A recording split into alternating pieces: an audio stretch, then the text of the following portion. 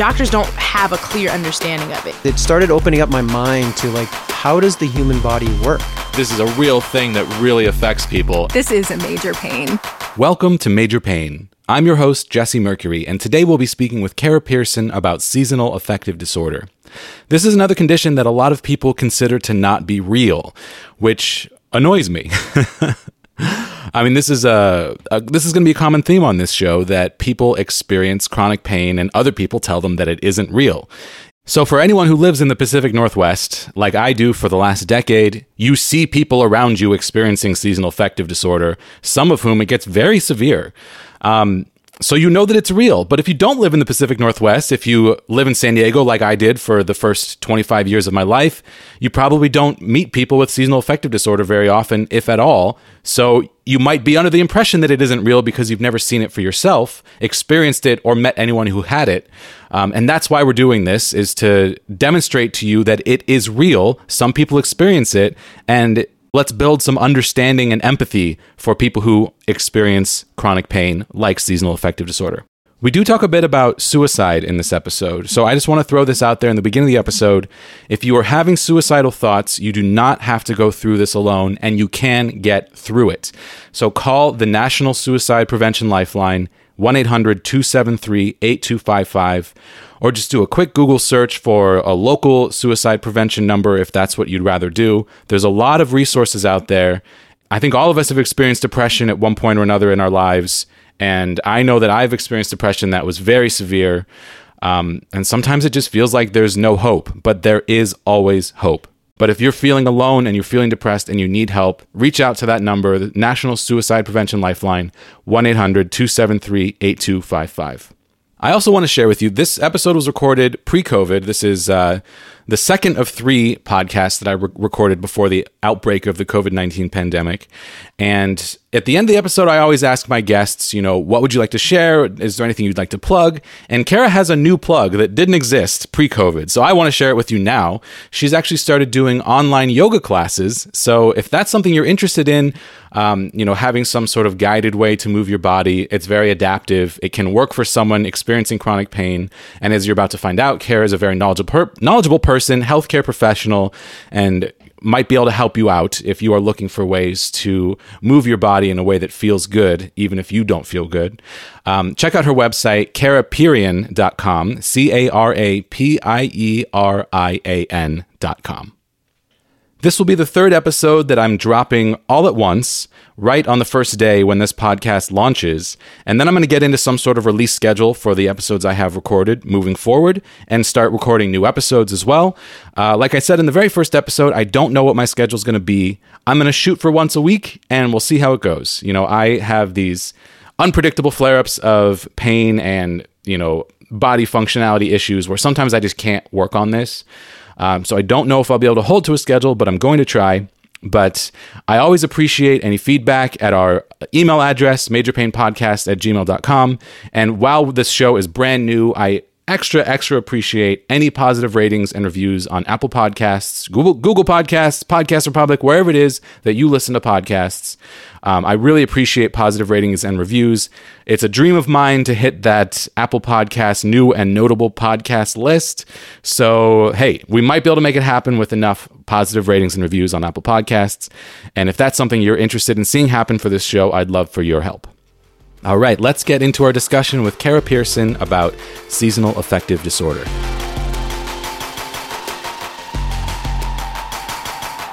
All right, here we go. I'm going to cut this part out. First, we have to get the giggles out. Yeah, get the giggles out. All right. Kara Pearson, welcome to the show. Thanks for having me. I'm very excited to have you here. So tell us a little bit about yourself. Who are you? Who am I? Oh my God, that's an open-ended question. I'm a different person every day. Well, let's see. I am a pediatric nurse practitioner by profession. I work with unique and quirky kids in a lot of different capacities. And in my personal life, I'm a traveler, writer, dancer, and just explorer of this world. Nice. So you recently opened your own practice. I'd love to hear a little bit about that. I did. So I was working for years at an autism clinic, which I really enjoyed. But it was time for me to make a career change, and I wanted to have a little bit more freedom and independence to really focus on the aspects of my job that I really enjoyed the most. And so I'm opening up a private practice that's centered around doing consultations for families whose kids have autism, also ADHD, sensory processing disorder, developmental delays, kids whose developmental trajectories are just a little bit different from the typical expected trajectories. And what I offer to families is guidance and counseling and coaching around a lot of the common day-to-day issues that can come up. Difficulties with eating, sleeping, behavior, getting along at school, getting the right services at school. And I really just want to help adults understand their kids and sort of be able to enjoy them more and have more harmony at home, and to really empower adults to help kids thrive and develop and, follow their own developmental pathways in a way that's going to really work for them. So, another gap that I wanted to fill is it's really hard to get specialized developmental services outside of major metropolitan areas. Yeah. So I'm offering my consultations via telehealth through online teleconferencing service, so that hopefully I can reach families who don't live right in Seattle. Yeah. Or even for just anyone on the go who can't make it into the office. Right. Because parents are busy. Parents are super busy. So, if someone wants to be able to take an hour break from work and visit with me, they can do that. I mean, another thing that comes up is for some of these kids, it can be really hard for them to go to new places and sit in a waiting room for a long time and then be cooped up in an office while their parents talk with someone, with a stranger for an hour. So the kids can stay at home and I can see them in their, natural habitat versus bringing them into an artificial clinical setting. Yeah, super cool. Yeah. I can't, being a child with some sort of, developmental hurdle is one thing, but being the parent of a child is a whole different thing. Yes. So basically you're kind of helping on both sides of that. You're helping parents learn and helping children develop. Exactly. I see parents and children as really like one system, one unit. Yeah. You can't impact one without impacting the other. So it's important. It's important for us to think holistically when we're addressing issues with kids. Yeah, very cool. Yeah. And if someone is interested in your services, where would they go to find you?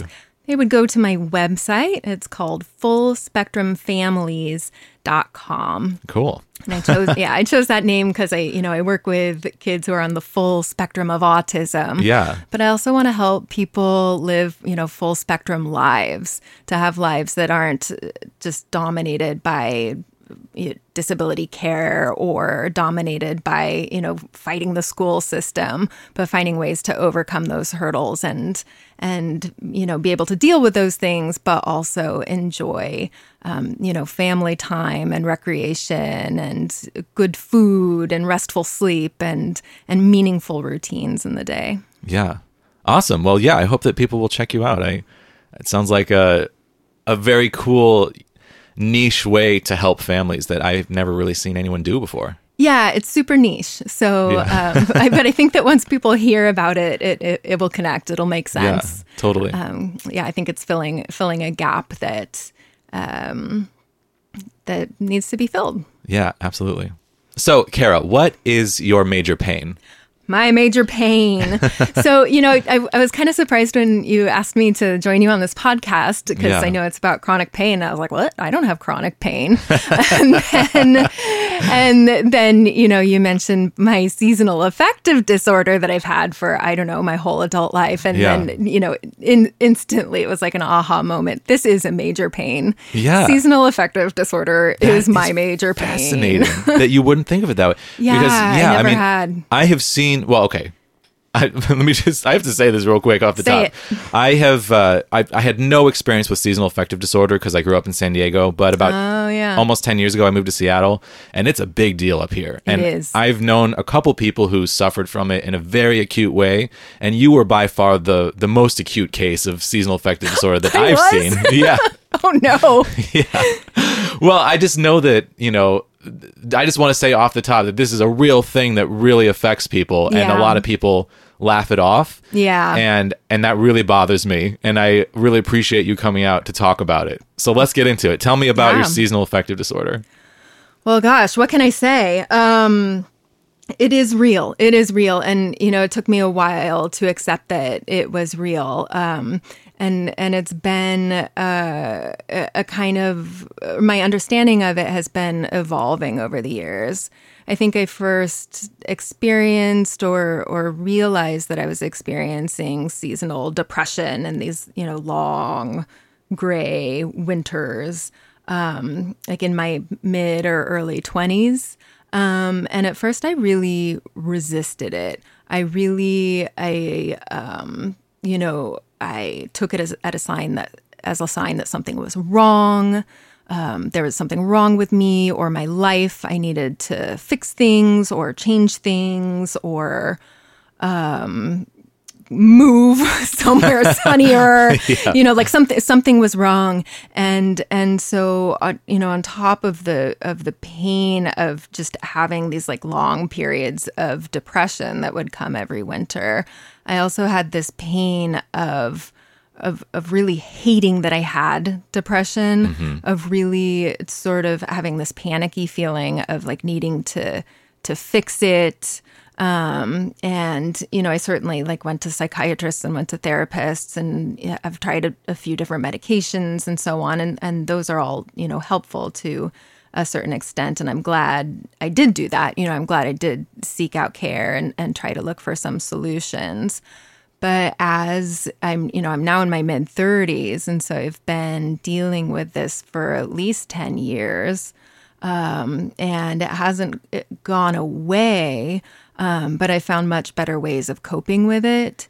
And beyond just finding ways to cope with it, I've also sort of reformulated its meaning to me in my mind, because my automatic reaction at first was the meaning of this depression was something is bad, something is wrong. And now I've sort of changed my sense of the meaning of this experience to this is part of my life. This is a signal that I need to slow down in the winter. This is a signal that I need to, keep working hard at developing the routines that work for me. And it's also sort of challenged me to change my definition of happiness. Wow, there's a lot that you just said that's really fascinating. What does that mean to change the definition of happiness? So, something that my favorite therapist once said to me that really stuck with me, and really helped me sort of redefine how I see happiness is that we tend to have a lot of words for the ways that we suffer. I'm grumpy, I'm in pain, I'm angry, I'm sad, I'm depressed, I'm blue, I'm melancholy, I'm mopey. Just like we can easily, come up with a lot of words in our regular vocabulary to describe different kinds of like negative states. But we often don't have a lot of words for happiness. Yeah. We talk about either just being happy or being not happy. But what is happiness? It can be a lot of different experiences. And so when I was thinking about it, I realized that I usually associated the word happiness with like, really high energy states of joy or elation. And the thing with my seasonal depression is I will go months without feeling joy Wow. or elation. But happiness can be so much more than that. And so what my therapist asked me to do that was a really useful exercise is list out as many words as you can that describe different kinds of happiness. And so I included high energy words, joy and elation, but also things like comfort, pleasure, connecting with a loved one, satisfaction, ease. And I just wrote a really long list. I filled up a whole page with words that are, synonyms for or different types of happiness or positive feeling states. And I realized I can still feel a lot of those feelings. So, one of the things that comes along with depression for most people is what's called anhedonia, what's that? Which is just the inability or the great difficulty in feeling happiness or pleasure. And, to me, that can be the hardest part, even more so than feeling sad or feeling pessimistic or having no energy. It's when you do the things that usually give you pleasure and they just you don't get that same dopamine burst. Totally. That can be really pretty disturbing, to be honest. I've experienced that many times. Yeah. And it's horrible. Hard. Yeah. Yeah. I mean, with something as simple as like, for me, playing Mario. I've been playing Mario since I was a little kid. Yeah. I love it. Mario Maker is my obsession. Yeah. And some days I'll play it and it feels bad because I was depressed before I started playing. Right. And it's like, what is wrong with me? This is what gives me joy and it doesn't give me joy. I'll never feel joy again. Yes. It's a very disturbing feeling. Yeah, absolutely. And so that anhedonia is real, but even when I'm depressed, I make a point of doing things on a daily basis that bring me those other, quieter types of pleasure that can still help me feel satisfied with my life. Yes. And what are some examples of that? I mean, so sometimes, so I'm kind of a nerdy, brainy person. So sometimes my sort of entry point to feeling some kind of satisfaction with my day is reading and learning something new. Yeah. Which for me, at the end of the day, when I'm sort of evaluating my life before I go to sleep, which is maybe not a good habit, but when I'm like just sort of reflecting back on my life, I can be like, at least I learned something today. Yes. That's a reason to get up and try to do things again tomorrow. Absolutely. Just, holding on to any victory is so important. And I think, finding ways to cognitively frame your own existence in ways that are positive, even when you feel like garbage. Exactly. Is a massively, massively valuable skill. Yes. And it's a really tricky skill. For sure. It's counterintuitive. Yeah. To be able to find, a different kind of happiness, even when your brain is like not sending, those really like kind of high positive signals that we usually associate with, feelings of joy. Yeah. Other things that have been really useful for me are, applying mindfulness to the things that I do like. One thing that happens when I'm depressed is my mind kind of wants to sort of take over and just like go on these negative loops and really distract me from what I'm doing. Yes, totally. So spinning out. Yeah, totally spinning out. And so one of the things that I do is if I'm doing something that I know is pleasurable, and it doesn't have to be super exciting, it can be drinking this cup of green tea here, is just really slowing down and connecting to that experience of drinking the tea and not doing anything else. And taking a break from my thoughts just to focus on drinking the tea or whatever it is, because there's that pleasure and sensory experience, or comfort and sensory experience. Yeah, I'm such a big fan of what you're saying of like be in the moment. Yes. That's one of the best ways to make your life more pleasurable. Yes. No matter what is happening. And I'm speaking as someone who's dealt with a massive amount of chronic pain, being in the moment is massive. You know, Yes. I sometimes I need to use substances to get into the moment because I'm Sure. in so much pain. So Yeah. be it like pain medication or, you know, marijuana or something like that. If your body is forcing you to be miserable, you know, give yourself permission to experiment with things in a careful way. Yes. And you know, we're in Washington State where marijuana is legal, and there's a lot coming out about the health benefits of CBD, and that's something that I definitely use. But like, if I'm feeling so bad, I just can't do anything. All I can do is sit on the couch. Well, maybe I'll get stoned and watch a movie, you know? Yeah. And that's going to be better than sitting on the couch in pain, thinking about how much pain I'm in. If I can distract myself in any way and just focus on the distraction, it really helps. Yes. Yeah. Yeah. Because I mean, that's all life is all of these moments. And when we're sort of just reflecting on the past or planning for the future or feeling anxious about the future, like our lives just go by without us even realizing it.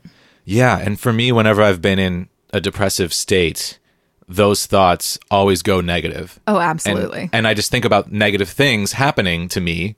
Absolutely. Or like what I'm doing going in a negative direction or how bad everything can go. Yes. And none of those things are going to happen to me. Yes. Probably. Maybe like of all the obsessive thoughts I've had about what could go wrong, maybe like 5% of them have come to pass. And they were awful. Don't get me wrong. yeah. And I premeditated how bad they were going to be. So it was even worse. Yep. So long story short, it's not healthy either way, because if you're Exactly. premeditating something negative so that you can kind of prepare your mind for it, it's Yeah. going to be worse because it's like a self-fulfilling prophecy. And you're experiencing the bad thing twice. Exactly. Yeah, exactly. And all the ones that didn't happen to you that you thought through, you didn't need to spend that energy in that negative space. Yes. So pull yourself back into the moment and just find something to distract yourself, like, and you know, knitting, pinball, movies, video games. Yes. There's a lot you can do stationary, and I've experimented with a lot of this. Yeah.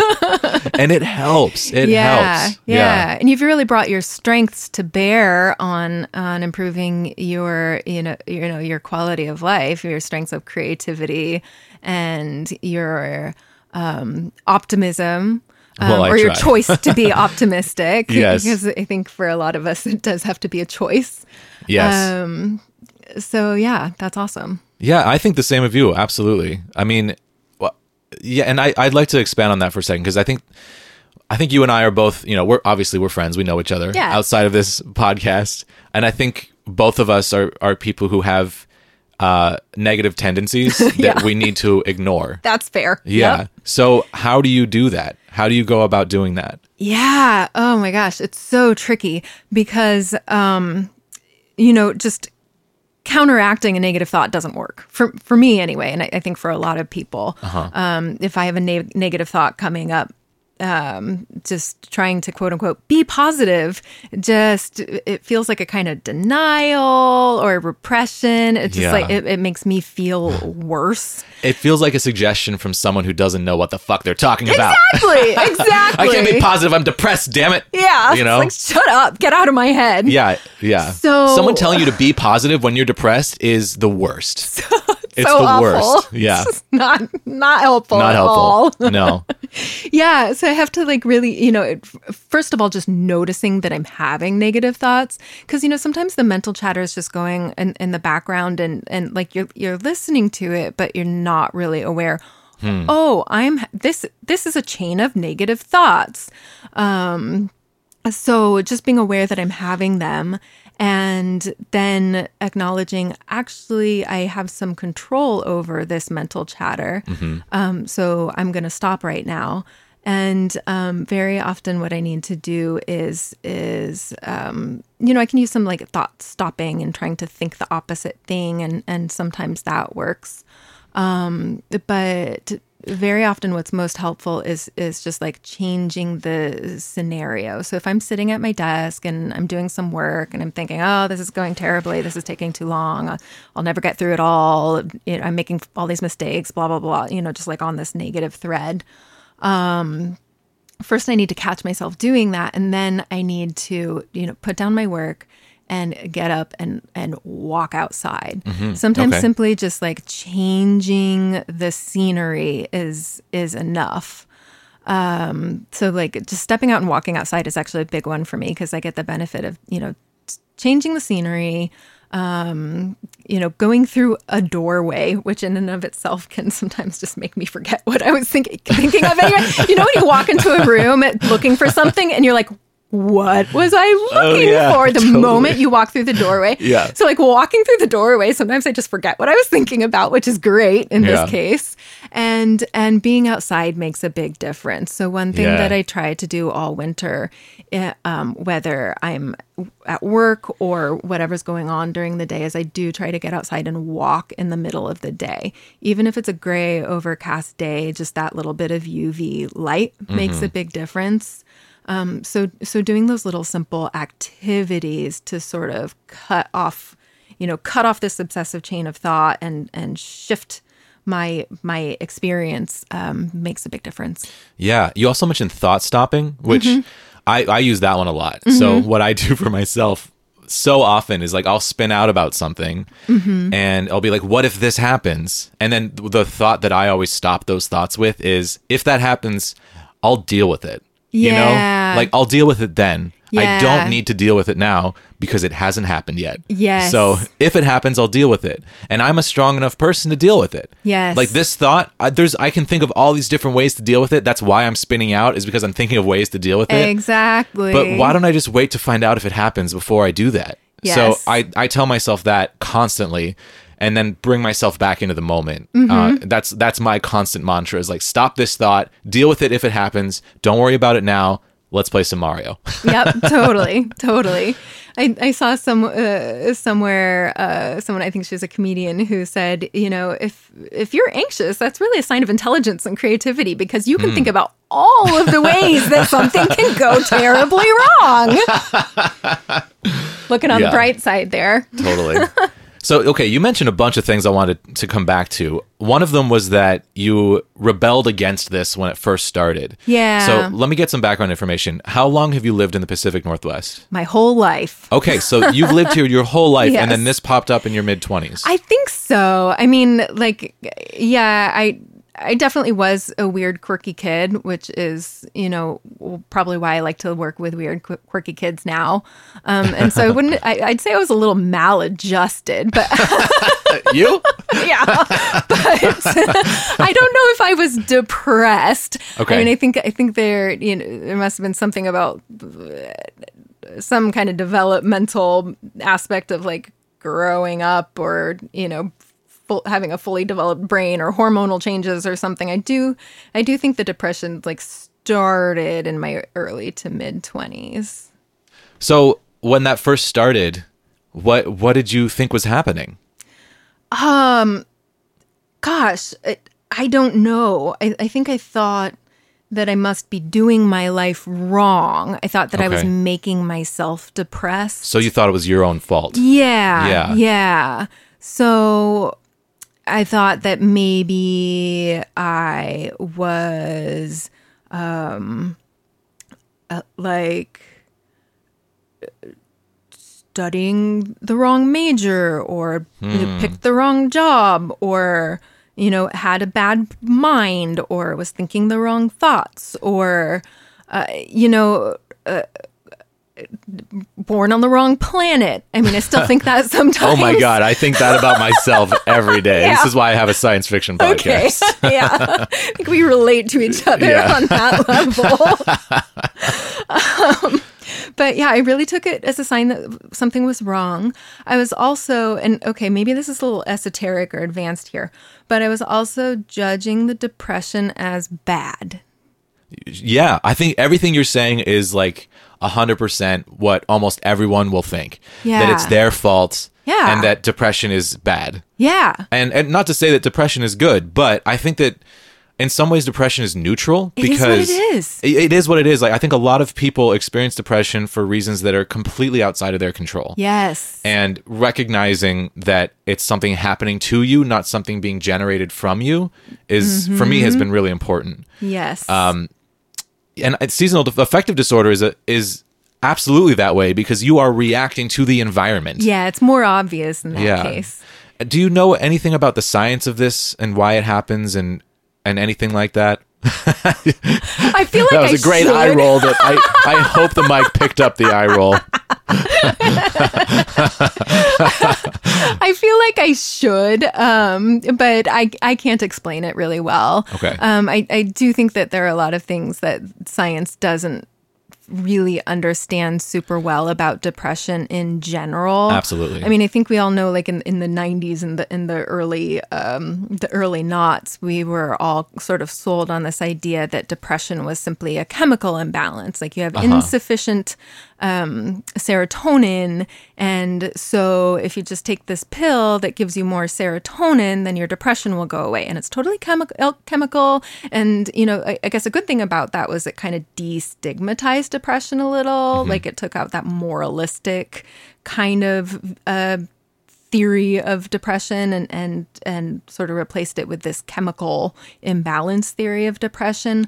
But now as we're learning more, it seems that that's not really true. That's not really exactly how it works. I mean, antidepressants that boost your serotonin do help in a lot of cases, but how they help is not just by boosting the serotonin. It's once the serotonin is boosted, it seems that your neurons actually start to make more and new connections.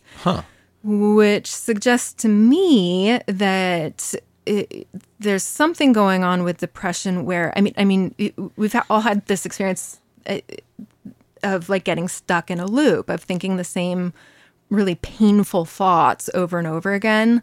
And, that I think is a great example of where our minds need to branch out and make new connections and different ways of mentally responding to those situations, creating new thoughts in those same habitual situations. And so, I'm kind of like just sort of going off and hypothesizing here, but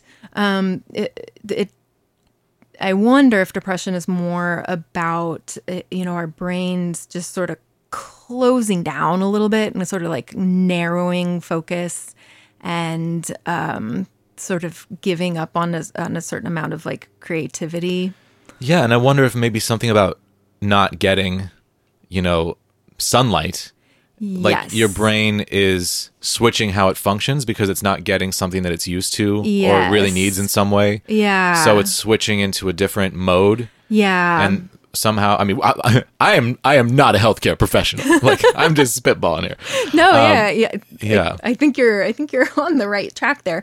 I mean, clearly there's a connection with light. I mean, we know that seasonal affective disorder is triggered by the lack of the seasonal lack of sunlight. That's why, that's why it happens in the winter and then improves over the spring and summer. We also know that in a lot of cases when people have depression, I think whether it's a seasonal depression or just plain old major depressive disorder, using a UV light box for a certain number of minutes every day can be as effective or more effective than antidepressants for a lot of people. I was going to ask you about that. That's fascinating. Yeah. So that is something that I do as well. And it helps. Yeah. Okay. That's interesting. Oh, that reminds me. What else have you done that has helped? You mentioned going to see a therapist or other doctors. What are some things that you've tried that you found to be beneficial that you think other people might want to give a try? So working with therapists has been wonderful. It took me a while. Like it took me, I think, a couple years to like come around to going to a therapist. I'm not sure why. I don't think I had any particular stigma around it. I just sort of like didn't know how to find somebody. Yeah. But then when I was in grad school, I was aware that we had a counseling center and free counseling, and I took advantage of that. And I'm so glad that I did. So I've had a few different therapists now, and each one has had a different approach, and each one has been helpful for me in different ways. Also, working with a psychiatrist to figure out medications has also been helpful. I've tried. and with psychiatry, it's like, it's an art and a science. Like you kind of usually have to try a few different things before you find a medication that sticks, if you end up finding a medication that sticks.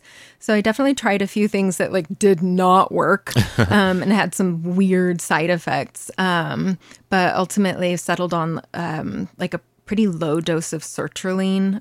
Really, it hasn't transformed my depression, but it keeps me from feeling the really low lows.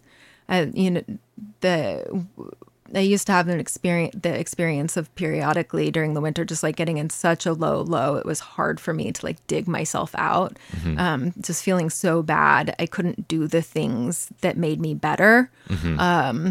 Which is such a real thing. It's so real. Yeah. And that's a really hard place to be in. Yeah. I've experienced some of that as well, where like no amount of trying to pull yourself into the moment can work. Yes. And those days you just have to like, you just have to ride those days out, and they suck. Yeah. And like, sometimes even stopping doesn't work on those days. Like you can't even talk to yourself positively. Right. Yeah. So the low dose of sertraline keeps me out of those days. It gives me, just enough of a boost that when I am feeling depressed, I can at least do the things and think the thoughts that that help me feel a little bit better and nice. reconnected to my life. That's great. Yeah. That's great to have that tool in your toolkit. I was going to ask you this, and then I got sidetracked and forgot. But you mentioned being like rebelling against your depression. Yeah. I'd like to hear a little bit more about that, and particularly, how did that shift, and how did you accept your depression? Because it sounds like that's where you got to. Yeah, it's interesting. I think there have been a couple things sort of along my path that have really helped me reframe what depression means in my life. And it's very personal. It's just for me. Like I don't think that my way of finding meaning in depression is necessarily going to connect with other people, but I do think that it's important to try to find some meaning out of it. So the first experience that helped me start to put the pieces of this puzzle together were my thesis in grad school, studying to become a pediatric nurse practitioner and focusing on working with kids on the autism spectrum. I wanted to learn more about how parents coped with and came to terms with the fact that their child has a diagnosis of autism. And so I did this huge literature review and sort of had this big cluster of different types of studies looking at how parents coped. And it gradually sort of emerged to me that there were like 3 or 4 main kind of styles or categories of coping behaviors, including like venting your emotions, action-oriented coping, like doing a lot of things and taking care of a lot of business, so to speak, getting your kid into therapy, this, that, and the other thing. So venting your emotions, action-oriented coping, I forget what the other one was. And then the 4th category was changing your sense of life's meaning. And the only one that was associated more consistently with like positive outcomes was changing meaning. The other forms of coping could be helpful temporarily, but ultimately, like parents had to, over time and in their own way and hopefully with some support of the people in their lives, change their sense of meaning of what it means to be a parent. Their sense of meaning around like what a good childhood is, their sense of meaning of sort of like what they're getting out of or contributing to everyday life. And that's a big task. Sure, yeah. That is a big, complex, and really personal, individualized task. But that is the kind of coping that sticks. So I was like, It was a really, for me, it was a really interesting finding. Like, I'm glad I did my thesis on that, but it also made me feel a little bit powerless as a new provider. Like, what am I going to do to help people change their sense of meaning in life? But it's interesting to know that that's an important part of the process. And I think now that I'm a more mature provider, I do try to incorporate that into my work. But it also had an influence on how I started to think about my depression. It took me a while to kind of put two and two together and connect those things. And I think the other big thing that sort of helped me change my sense of meaning around my depression was actually mythology, storytelling. Wow. Yeah. Tell me more. Yeah. And I'm actually kind of surprised by this too. But for years, I've just had sort of a nerdy interest in ancient Greece. I don't know why. I'm interested in sort of following findings on ancient Greek archaeology and mythology and, history and so on. But so I was doing a lot of, digging, trying to find different retellings of ancient Greek myths. And the one that really struck me was the myth of Persephone and her descent into the underworld. So I don't know if you ever read about the Greek myths in elementary school or anything, but it's been a while. Yeah. I remember that Persephone exists, and that's about it. Like that rings a bell. What's the gist of the story? Yeah, so the gist of the story is Persephone was the young goddess of the springtime. She was the daughter of the, earth goddess Demeter. So she was the goddess of the springtime, and she was associated with sunshine and flowers and girlishness. And one day she's out picking flowers in a meadow and wanders away from her friends. And a big crack opens in the ground, and out comes this dark chariot being driven by Hades, the god of the underworld and the god of the dead. And he abducts her, yoink, and takes her into the underworld. And she becomes his wife and the queen of the underworld. That doesn't sound good. Right? It doesn't sound good. But here's the interesting thing. I mean, depending on who's telling the story, Persephone in the underworld becomes, some people call her like the midwife for the dead. So she becomes the person who guides newly dead spirits through the process of navigating their new home in the underworld. And she provides them comfort and guidance in this time when they're completely bewildered. And she becomes a queen. She becomes the wife of an important god. She has a role. She has a job. She has a purpose, and she has to become pretty grown up. And the traditionally the story goes that she's quote unquote rescued from the underworld, however many months later, but she's tricked into eating 3 pomegranate seeds or 6 pomegranate seeds, depending on who you ask.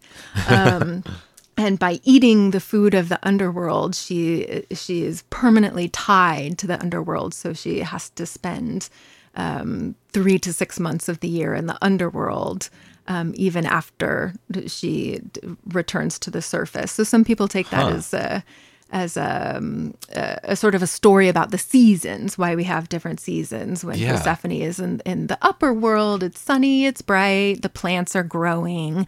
But when Persephone every winter goes down into the underworld to take up her role as the queen of Hades, everything is dark, the plants die, the sun goes away.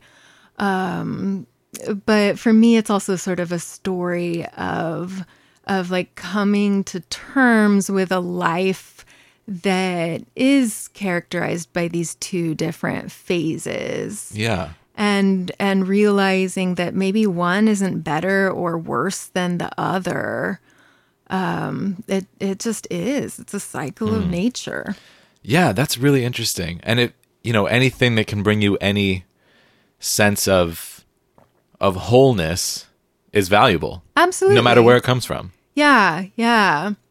Like it's not it turns out it's not my calling in life to be joyful and cheerful in springtime all of the time. It's Yeah. my calling in life to be joyful and cheerful in springtime some of the time. Yeah. But also to be able to connect to those parts of life that are, darker or quieter or more still or more empty even. I think in our culture we don't really like sort of that flip side or that yin side of life. But it's really important. It's important to be able to slow down to see the quieter, darker, more even more just like receptive part of life. Okay, so that starts to make sense of how you've integrated this seasonal affective disorder into your life in a more positive way. Do you feel like it is a part of you or something that happens to you? Both. Like, it's not something that I chose. It's not something that I think is like an expression of my personality or whatever. It's not volitional. It's something, my seasonal depression is something that definitely came to me. I didn't come to it. Yeah. But nonetheless, it's part of me, right? Like I also didn't choose to, be born in the United States or to be born into such and such culture, but my culture is still a part of me. Yeah. If that makes sense. So I can't really separate myself from, the things that affect me or the things that are all around me. Yeah, totally. And I think it's so important to recognize when something is like that. Yeah. Like for me, I went through a period where I was rebelling against the idea that I had this chronic pain. Yeah. And I would try to, ignore it or pretend it wasn't there or try to live a normal life where I wasn't, acknowledging it, and it would always get worse. Yeah. And then I'd get mad. Yeah. And that was not good for me. Yes. And when I started trying to work in conjunction with it and say, okay, well, if this is it's given that this is a part of me. Like I don't have control over that. So what can I do to make this manageable or better or, incorporate it into my life somehow? And then at a certain point, it started to feel like something, I hate to use this word, but something special about me, even though I hated it. Yeah. I don't know if that makes any sort of sense. Yeah. Where like if I could go back in time and remove it from my life, there was a period of time where I felt like, no, I wouldn't, because this has made me a more conscious adult. Yeah, absolutely. Now that was between flare-ups. Then I had another big flare-up and I was like, well, fuck it. I don't need it. I don't want it. Get it out of me. Where's the time machine?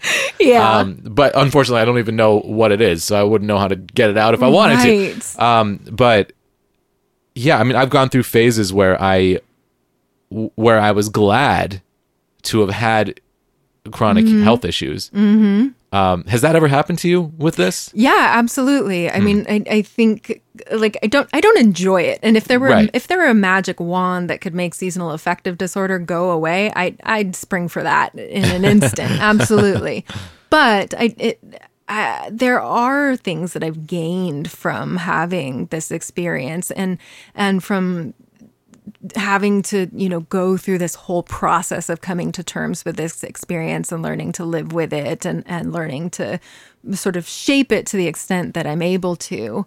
And I think that, one of the important things that I've gained is more empathy for what so many other people are going through. Totally. That's the biggest thing for me too. And that matters. It does really matter. matters. It makes you a better person to be empathetic. It does. I'm just going to say it. Like, I don't believe in black and white, and I don't believe in right and wrong in a lot of different scenarios, but I do think that having empathy towards other people makes the way that you interact with the world better. Yes, it absolutely does.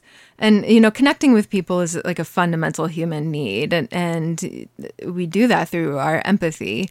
And so having well-developed empathy is good. And it'd be nice if we could develop our empathy without having to go through really painful experiences. Right. But I don't know if we can. I don't think we can. I think that suffering is intrinsic to growth. I agree. Yeah. And that's the one thing about it, where it's like, the more you suffer, the more you either diminish or you grow. Yes, and you have to choose. It can't be just any suffering. It has to. You have to suffer skillfully and consciously. Yes. Like you have to make the choices. Yes, And this is the thing that I always want to tell people, which is that if you are suffering, it is temporary, and even if it's going to continue to come back your entire life.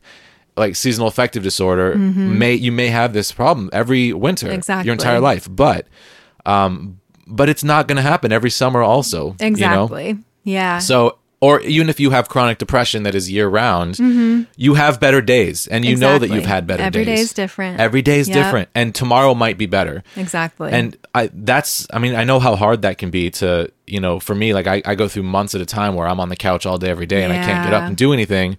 And I'm always just waiting for that better day. Yeah. And I've been having better days this week. Yay! I went for 2 jogs in a row, Hell 2 days yeah. in a row. That hasn't happened to me in a really long time. That's awesome. And it's been, a really long time that I've been thinking that wasn't ever going to happen again. And then here it is. Yes. So always keeping yourself open to the possibility that you will have a better day the next day is so important. And, absolutely. This is a very personal question, and we can cut this out if you don't want to answer. Go for it. Have you ever been so depressed that you were at the point of having suicidal thoughts?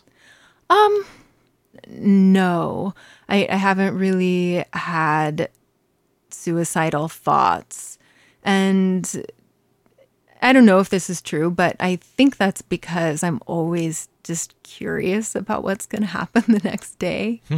I love that. Yeah, I'm curious about what's going to happen in this life, even if it is kind of awful sometimes or a lot of the times. And so I do think my curiosity is one of the things that keeps me going when it gets especially hard. Yeah, I love that. Yeah, and I think that people punishing themselves for having suicidal thoughts, there's no need to punish yourself for that, Yeah. If you've had the thought, so many people have. Yeah. But finding ways to move forward is the important thing. And acknowledging that it's just a thought. It's a just a thought that's coming to you. Yeah. You didn't ask for it. It doesn't mean that you are suicidal and going to act on it. Yes. Just because this thought has occurred to you. And finding ways to keep yourself going is so crucial. And I think curiosity is a great one. It's a really good one. Yeah. Yeah. For me, it's I'm also not someone who's ever been suicidal. And I think about a friend of mine who had chronic pain and did kill herself, and how horrible that felt to know that, she and I never sat down and talked about it because I didn't know she was going through it. And I wish that I could have talked to her because I felt like maybe I could have helped. Maybe that's just, wishful thinking, but yeah, that's part of the impetus for me for wanting to make this podcast is to put ideas out there for people to cope, and ways for people to get through bad days. Yes. Those days where you can't get up. Yes. And it's going to be awful all day, and you in this horrible, deep despair about it. How do you get through that? And I love curiosity. Let's add that to the list. Yeah. Curiosity about how's tomorrow going to be. Yeah. And also just reminding yourself over and over that you have had better days, and that means that it's possible to have more good days. Exactly. No matter what happens, no matter how bad things get, it is always possible to have better days. Yeah. Always. Yeah, that's right. Yeah. And I think I'm so glad that you're doing this podcast and that we're having this opportunity to talk about this, because I think it's so important that we all talk with other people about our pain. Yes. Whether you have chronic pain or mental illness or don't have any of those things, every single human has pain. And I think it's important that we talk with each other about it, because meaning making happens socially. Like, it doesn't happen in isolation. And, we need to have those experiences of like connecting with others and sharing ideas with others to make meaning of the hard experiences that we're having and transform them into something more than just meaningless suffering. Absolutely. Like, a lot of my loneliest days in my life have been my bad pain days. Yeah. Because I always feel like no one wants to hear about it. Yep. And I think I'm right about that, I don't know if I'm right or wrong, but I do feel like people don't want to hear about it. Yeah. Like, people don't want to people don't want to have like every interaction they have with me be like, well, I hurt today. Right. So I often hide it or downplay it or don't talk about it or Yeah. just suffer in silence alone Yeah. or just dump it all out on my significant other because, Right. which is horrible. But there needs to be, for me, there needs to be community around it, and there needs Yes. to be purpose Yeah. behind it. And this is my therapy, Right. Like, talking to other people, putting this collection of conversations together as a resource is my therapy. Yes. It's helping me give some meaning to what I've experienced. Yeah. And also, like we're recording on a day where I'm having a relatively good day, and that's great. And I can say right now, today's a better day. Yay. Like, I'm having a better day It's a today, better day. right now. And yesterday was pretty great also. So better days can happen. Yes. And, just because a day is awful doesn't mean every day is going to be awful. Right. Yeah, I don't know. I feel very passionately about these things. That's But- awesome. And it's because I've experienced it. Like, I didn't get it until I experienced it. And then I realized how wrong I was. Right. I used to be the type of person who would say, well, if you've got these chronic issues, like, you just need to solve them. Yeah, just fix it.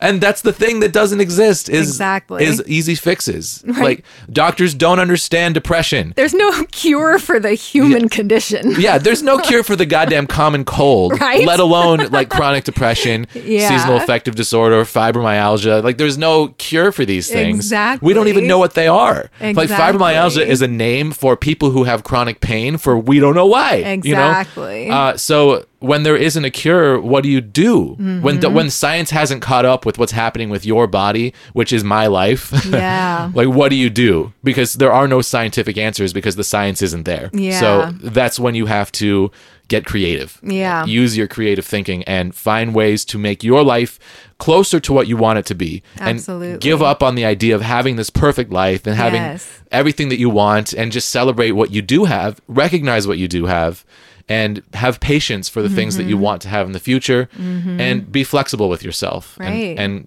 kind to yourself. And it means relinquishing quite a lot of control sometimes Yeah. and letting life come to you. Absolutely. I have one last question for you. All right. Well, actually, no, I have two questions for you. So, how do you brace yourself for winter? And I guess, do you brace yourself for winter? Yes, I do brace myself for winter. Probably the number one thing that I do to prepare myself for this pretty, predictable slump that might last 3 to 6 months is scheduling activities that are fun and ideally a little bit social and not too hard to do. Like, there can't be too much of a Yes. barrier to doing the activity. Yeah. It's like one of the things that I really enjoy actually is cross-country skiing, like going way out in the mountains and getting together all my equipment and, going out into the woods on skis. That's great when on a day when I have a lot of energy and I'm feeling pretty good and I've had time to like get everything all set up. But when I'm like really in a funk, there's no way I'm going to get out and go on a day or a weekend of cross country skiing to improve my mood, unfortunately. So one of the things that I started doing a few years ago that I thought would be, easy to do, warm winter activity was social dancing. Yeah. And so I'd go out, I took lessons and I'd go out dancing at least once a week. And even now, there's some days where I might, go out dancing just to sort of be there and maybe have a dance or two. But even if I don't have like the energy or mental wherewithal to dance all night, just showing up and having that on my calendar can really help. Yeah, that's great. So scheduling some activities, planning workouts. So like joining a gym is sort of part of my depression treatment strategy. Also planning workouts that are, not too intimidating. Mm-hmm. I was working with a personal trainer for a while, and he gave me a set of like 1 hour workouts. And I'm like, nope. I went through and reworked it so that it was half an hour, because that's like less intimidating when I'm feeling like really low energy and depressed. So having some low barrier workouts scheduled is another important thing that I do. That and making time to go outside every day. That's my pill box. That's my treatment toolkit. Yeah, I think that's massive. And that's what I'm trying to do right now is like get some exercise, because I haven't been able to in a really long time. Yeah. And on any day where I feel like I can at all, I try to do it. Even just some stretches, get my blood moving a little bit, move my body around. Anything. Human bodies are made to move. Absolutely. And when you stop moving them, it becomes harder to do so. Yep. And when you're already having difficulty moving your body for something completely unrelated to your physical body, but your body's health, I mean, obviously chronic pain is happening in my body, but it's not like...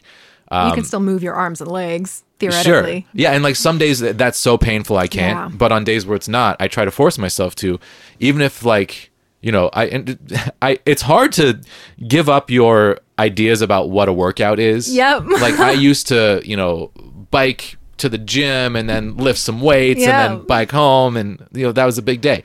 But now it's like, okay, if I can get outside and just doing anything, it can make a big difference. Just a little bit of stretching. Catch-22 about like being in pain or being depressed is like my depression tells me, oh, walking around the block isn't going to make any difference. So don't even do it. Yes, totally. And then I have to use my grown-up voice, my mothering myself to say, actually, it will make a difference. Yes. Put on your shoes. Yes. Put on your coat.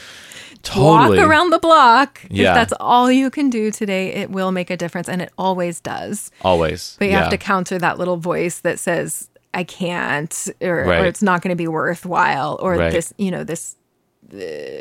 treatment that you're doing is so small that you might as well not do it.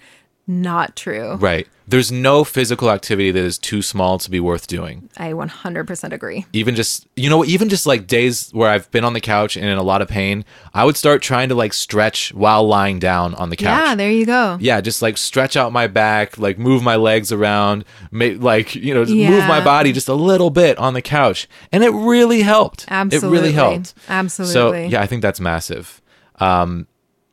Yeah, and I know how hard I know how hard it is to not be able to move your body and to want to be able to. So I get that, and I'm not saying to like punish yourself on days that you can't. Right. And just like acknowledging that there are days where you can and days where you can't, and to make the effort to try on days where you can, I think is massively, massively helpful. Yep. And moving your body does release like dopamine in your brain. Yeah, it will make you absolutely. feel better. It's designed that way. Yep. Your body's designed to make you feel better when you move around. Move lactic acid and inflammatory markers out of your tissues. Yeah. And it makes you feel good. Yeah. Yeah. And I've had the experience where I've tried to exercise and it makes me feel so sick after. And like, I still don't really understand why, but I've had a lot of experiences where I tried to move and got, it felt like it flushed something into my body that was just causing pain everywhere. Yeah. And those are the days where I know that I really shouldn't, because it's too taxing on my body. And like, I will like go into muscle spasms and be in so much pain. It's like, okay, well that wasn't a good result, but I'm at least glad I tried. Signals. Yeah. And I think those are the days where I did too much, Yeah. like I tried to bike somewhere when I shouldn't have. I should have just like gone for laps around my house. Totally. Where I can stop at any time. And being careful is so important. But, it really is. But yeah, the trying is really, really important. Okay, last question. I hate this question, but I'm going to ask it to you anyway. Go right ahead. Have you thought about moving to some place where there is sun year round? Absolutely. I mean, I think about it all of the time, but at the same time, like so many of the things that give my life meaning, you know, and make me feel connected to my life are here in Seattle. My partner, my work, I have family in the area.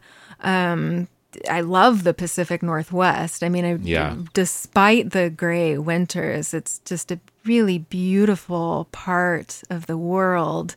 So I would definitely have to like give that up to move somewhere that's sunny year round. So I've decided not to make that move, but yeah, of course I think about it. Yeah. It's an option. Yeah.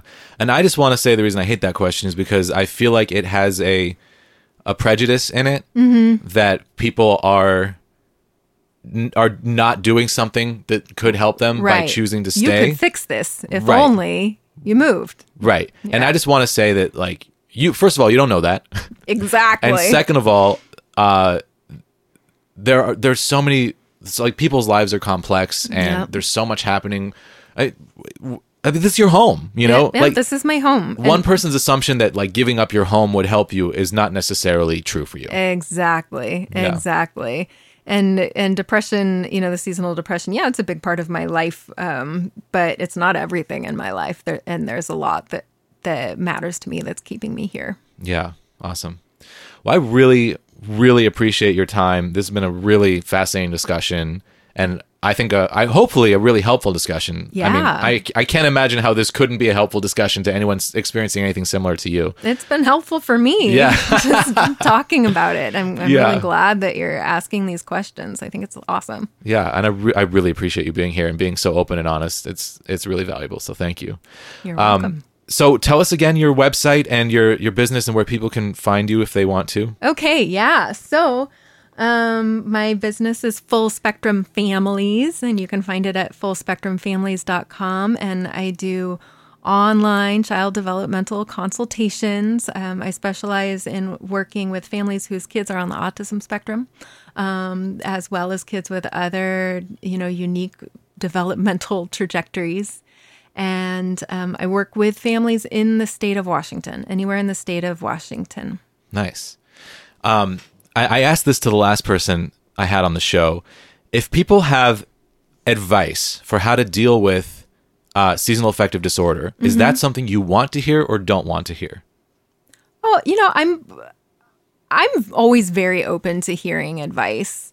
And I'm happy to take what works and leave what doesn't. Yeah. I usually feel like advice is at least well-intentioned, even if sometimes it doesn't connect with me or it might be wrong.